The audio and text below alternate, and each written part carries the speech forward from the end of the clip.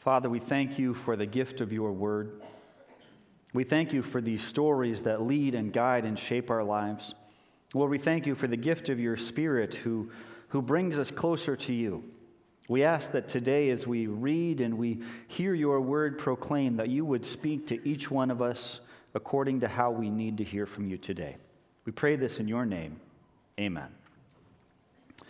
So we've been working through the first few chapters of the book of Joshua the last few weeks. I want to start by reviewing where we've been, and then we'll read our text for today.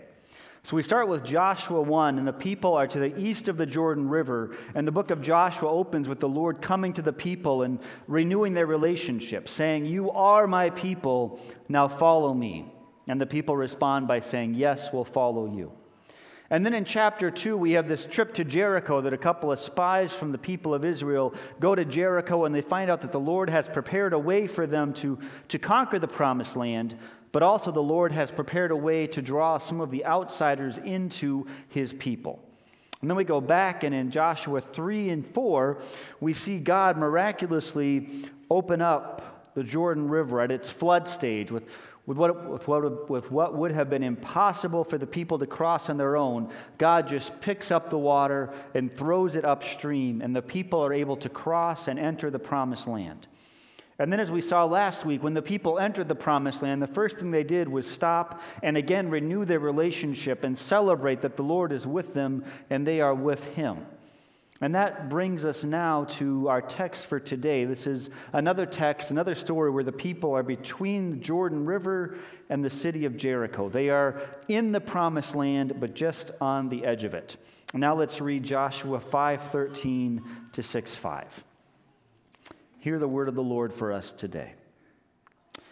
Now when Joshua was near Jericho, he looked up and saw a man standing in front of him with a drawn sword in his hand. Joshua went up to him and asked, "Are you for us or for our enemies?" "Neither," he replied, "but as commander of the army of the Lord I have now come." Then Joshua fell face down to the ground in reverence and asked him, "What message does my Lord have for his servant?" The commander of the Lord's army replied, "Take off your sandals, for the place where you are standing is holy." And Joshua did so. Now Jericho was tightly shut up because of the Israelites. No one went out and no one came in. And then the Lord said to Joshua, "See, I have delivered Jericho into your hands, along with its king and its fighting men. March around the city once with all the armed men. Do this for 6 days. Have 7 priests carry trumpets of ram's horns in front of the ark. On the 7th day, march around the city 7 times with the priests blowing the trumpets. When you hear them, sound a long blast on the trumpets. Have all the people give a loud shout. Then the wall of the city will collapse, and all the people will go up, every man straight in." This is the word of the Lord. So I'm going to start the sermon this morning with, I guess you could call it a test, but it's really more of a riddle. And I recognize this is going to stretch you a little bit, but I invite you to be just a little bit stretched. So I'm going to say one word. Just one word, and there is a right answer to this word. If you know the right answer, when I say the word, I want you just to shout it out. Does this make sense to everybody? Here comes the riddle. Flash. Let's try that again. Flash. Thunder. All right. Now let me give you a little bit of a hint of where I'm going with this. It's June 1944, and it's dark. Now, if you're a history buff, you'll recognize that I've just brought you to shortly after D-Day, and a bunch of paratroopers, thousands of paratroopers are dropped into France at night, and they need a code so they can recognize each other in the dark. And the code is flash, and the response that I heard a few of you say is thunder. So if you're in Normandy or you're in France that night of D-Day and you hear rustling in the trees, you would say flash, and you would hope the response was thunder. It was a sign and a countersign, and if the response wasn't thunder, then you had a problem of some sort on your hands. Flash, thunder, flash, thunder. There it goes. And that's what Joshua is doing here in chapter 5, verse 13. He is giving the Israel equivalent of flash. He's saying, I'm on this side. What side are you on? He's giving this challenge. What side are you on? Because he's encountered this stranger. And at this point, Joshua and the Israelites are in a rather vulnerable position. They're across the river. They're across this river that was in flood stage, that was hundreds of yards across and deeply treacherous, but after they came across, God let the river flow back. So they have no retreat. And they're looking forward to this fortified city of Jericho, but it's still there and the gates are shut. They're in a really vulnerable military position, and the only way forward is to fight. But they're in a place where any stranger is a threat. And so the moment that Joshua encounters this stranger near Jericho, and we don't think Joshua was like right next to Jericho, but he was sort of on the plain leading up to Jericho. And so naturally, when he encounters this armed man, he says, "Whose side are you on? Are you for us or are you for our enemies?" And at the moment, that seems like a really important question. It's probably the question all of us would be asking in Joshua's position, but it's the wrong question. And actually, it's the right question, but it's the wrong person who's asking it. And the man's answer should surprise us. Again, we're between the Jordan and Jericho. There is no neutral ground here. This is a war zone. And what does the stranger reply? "Are you for me or for my enemies?" And the stranger replies, "Neither." That should not be an available category. He shouldn't be able to say that here and now. But then he continues, "Neither, but as commander of the army of the Lord I have come. I am not on your side, but I am here." I am not on your side, but I am here. Now, there are some signs in this text and some debate. We aren't 100% sure, but it does seem like this commander of the Lord's army is the pre-incarnate Jesus Christ. Joshua falls down and worships him in just a couple of verses, and he isn't rebuked. There's some particular words like that he appears with a drawn sword that really are only used on occasions in the Old Testament when it seems like the Old Testament is pointing us to Jesus. So this is God himself appearing. And it's significant that this happens here and now. And the Bible wants us to read it forwards and backwards. So for the original audience and for us, there are a couple other stories that should jump to mind right now. And one of them is the story of Jacob before the fords of Peniel, when he sends his family across, and then he is alone by the side of the river, and this stranger comes to him. And as it turns out, that stranger is the Lord.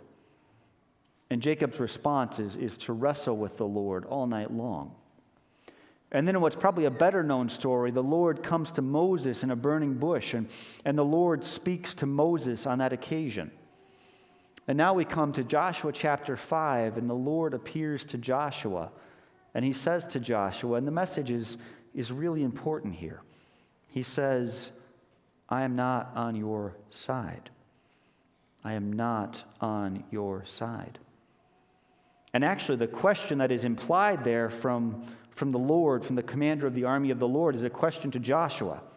The spotlight should not be on this stranger, on the one who we find out is the Lord. It should be facing Joshua. And the question that is asked by the Lord is, whose side are you on? And that is the right question for us today, too. We are tempted to go to the Lord and put a spotlight on him and say, "Are you on my side?" And in fact, what should happen is the Lord comes to us and he puts a spotlight on us, and he asks us, "Are you on my side?" Now, it's been an election week, so we're going to talk politics for a moment, but we could talk any area of life. And whether we are left, center, or right, whether we're Democrat or Independent or Republican, there is a perpetual temptation in politics. And this is not unique to our time, it's not unique to America, but there is a perpetual temptation for Christians when it comes to politics to make the Lord serve our politics. There is a perpetual temptation for us to come to the Lord and say, "Are you on my side?" And let me propose this to you. The Lord is never on our side. The King and Lord of the universe is never on our side. And what I mean by that is that we are never in control of God. And so if we come assuming that the Lord is on our side, or if heaven forbid we come and we ask God, are you on my side or not? If we do that, we are asking the wrong question. And the right question for us to be always asking ourselves is whether we are on God's side. We need always to be open to being corrected. We need always to be asking not, am I getting what I want, or is God supportive of what I want, but instead to ask, am I supportive of what God wants? Joshua here models exactly the correct answer for us. And his response to the Lord is, what message do you have for me? Joshua asks, whose side are you on? And Jesus responds, neither. I'm on my own side. Whose side are you on? And what Joshua does is, well, first let's think about what Joshua could do. He could start yelling and screaming. He could say, you brought us across the Jordan River. You put me in charge of this people. You did all this, and now you tell me you aren't on my side? Joshua could bluster and fuss, but he doesn't do that. And let's go back to Jacob and to Moses. And what Jacob does when the Lord comes to him is Jacob grabs hold of God and he wrestles with him and he battles him and he fights him all night long because Jacob wants his way. And what does Moses do when the Lord comes to him in the burning bush? Well, Moses doesn't fight, but he keeps backing away. No, don't send me. I've got a good career going with the sheep. Send somebody else. No, I'm not. No. Jacob fights. Moses makes excuses. What does Joshua do? Joshua falls down in worship, and then he says, what do you have to tell me? What message do you have for me? Tell me what to do. And this, brothers and sisters, is a picture of the Christian life. God comes to us. We listen. And we obey. So I want to offer you two challenges this morning. First, probably the less important one, but let's get political again for a moment. And I'd like to ask you to reflect on what shapes your politics. What is discipling you in terms of your approach to politics? Is it Fox News? Is it CNN? Is it Facebook? Is it TikTok? Is it YouTube? What is shaping your view of the policies of our nation?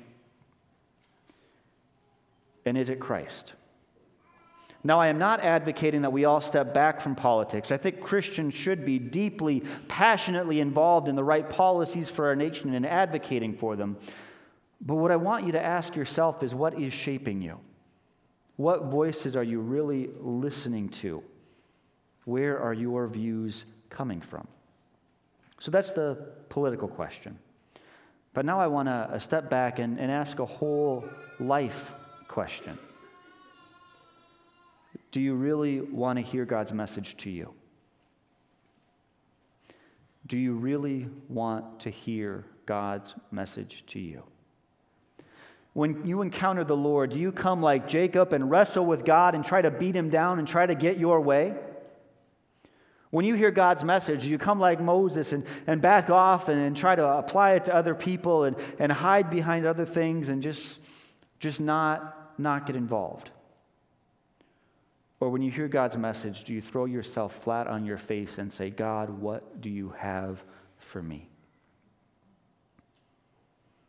The most important thing in our Christian lives, I think, is the gospel of Jesus Christ come, died, resurrected, giving us new life. But I think in this particular time and place, the second most important question for us might be, do we try to get God on our side, or do we listen to the message that God has for us? There are 1,000 voices out there, and they will tell you whatever you want to hear.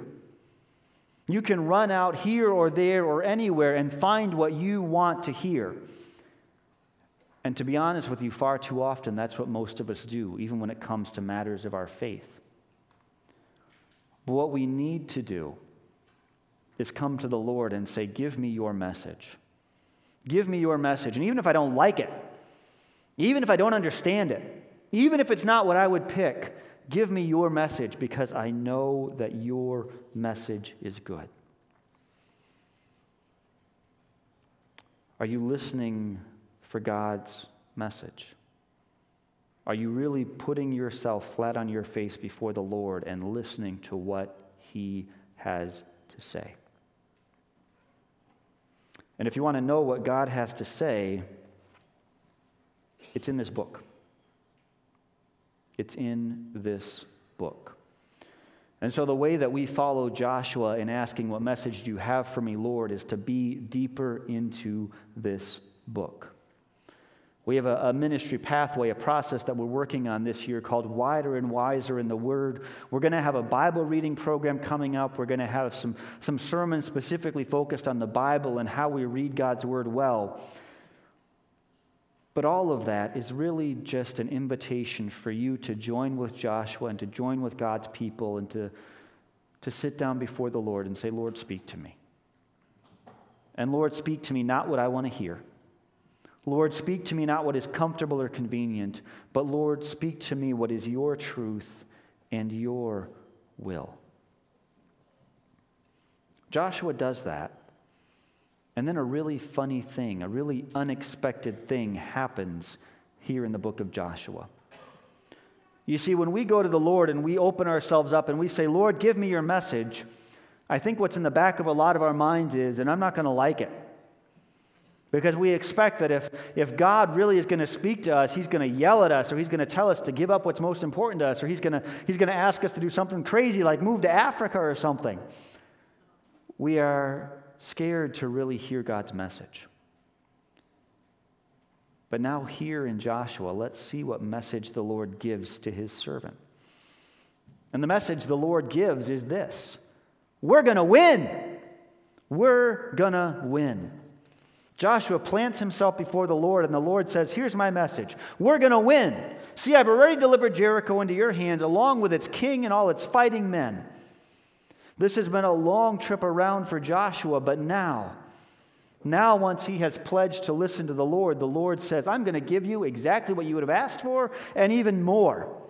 Joshua could not have asked for a better message than this. You will conquer. And then the Lord gives a plan, and we'll dig more into this next week, but what the Lord gives Joshua is not a military plan. What the Lord gives Joshua is not a strategy. What the Lord gives Joshua is a church bulletin. What the Lord gives Joshua is an order of worship. Get the horns together and process around together and sing and yell and make noises of praise to me. And then the city will fall. You aren't even really going to have to fight. The battle is already won. In fact, the battle will be a celebration. Not because of what you do, Joshua, but because of what the army of the Lord will do. Let's go back to World War II for a moment. We're going to talk a little bit about what's probably a classic movie now, but Saving Private Ryan. I'm not going to get into all the details of the movie, but there is a part toward the end where a number of American soldiers have to hold a bridge against the Nazis.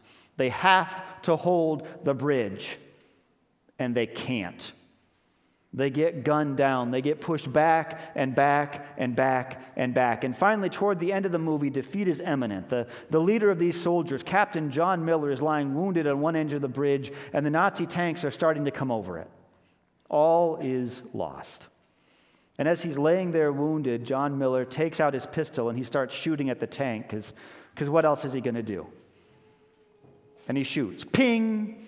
And he shoots again. Ping! And he shoots again. Ping! And he shoots again. Boom! And the tank blows up.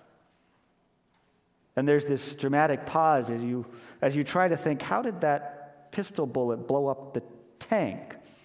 And then along with Captain Miller, we hear the whine and the buzz of propeller planes, and we see planes pass overhead, and then all the tanks in the row blow up. Boom, boom, boom, boom. And American reinforcements arrive, and they come dashing across the bridge, and they push the Nazis back and back and back and back.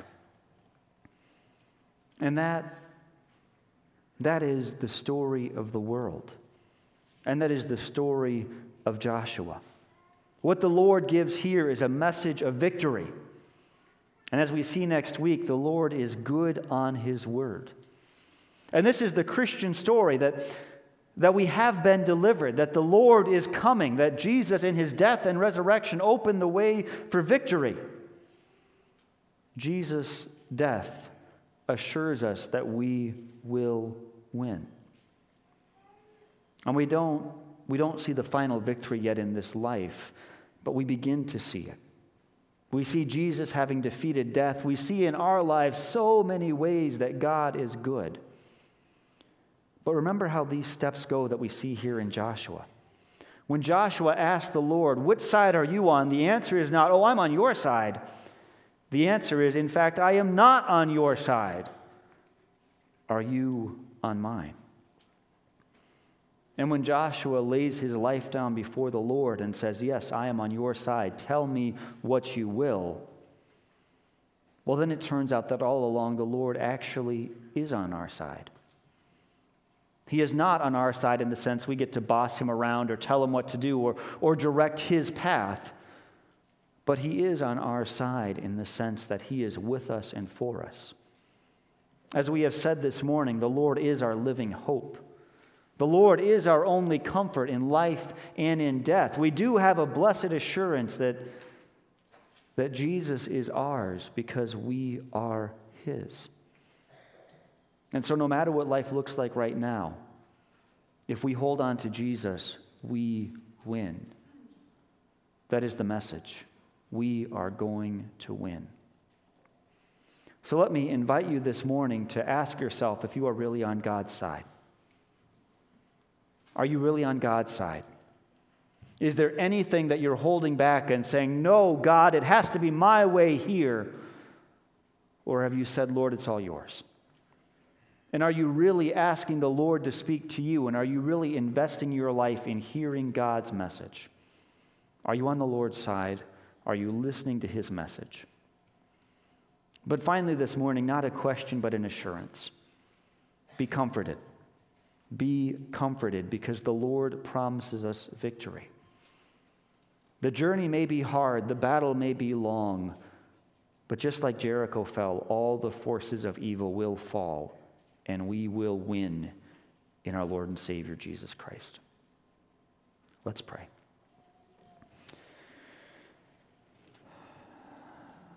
Father, we want the victory. We desperately want the victory. But so often as we come to you and encounter you, we want the victory on our terms, in our ways, and we want our victory. And Father, we pray that you, both firmly and gently, help us to recognize this as a moment when we are invited to let go of our side and to join your side. Father, help all of us to, like Joshua, fall down before you in reverence and say, "What would you have me do, O Lord?" Lord, we ask that you give us hearts of obedience. And Father, we pray too that you do give us the victory. Give us victory over sin in our own lives. Give us victory over the forces of evil that we see so clearly in this world. And we pray that you include us in the final victory of Jesus Christ over all that is against your will. We pray all this in your name. Amen.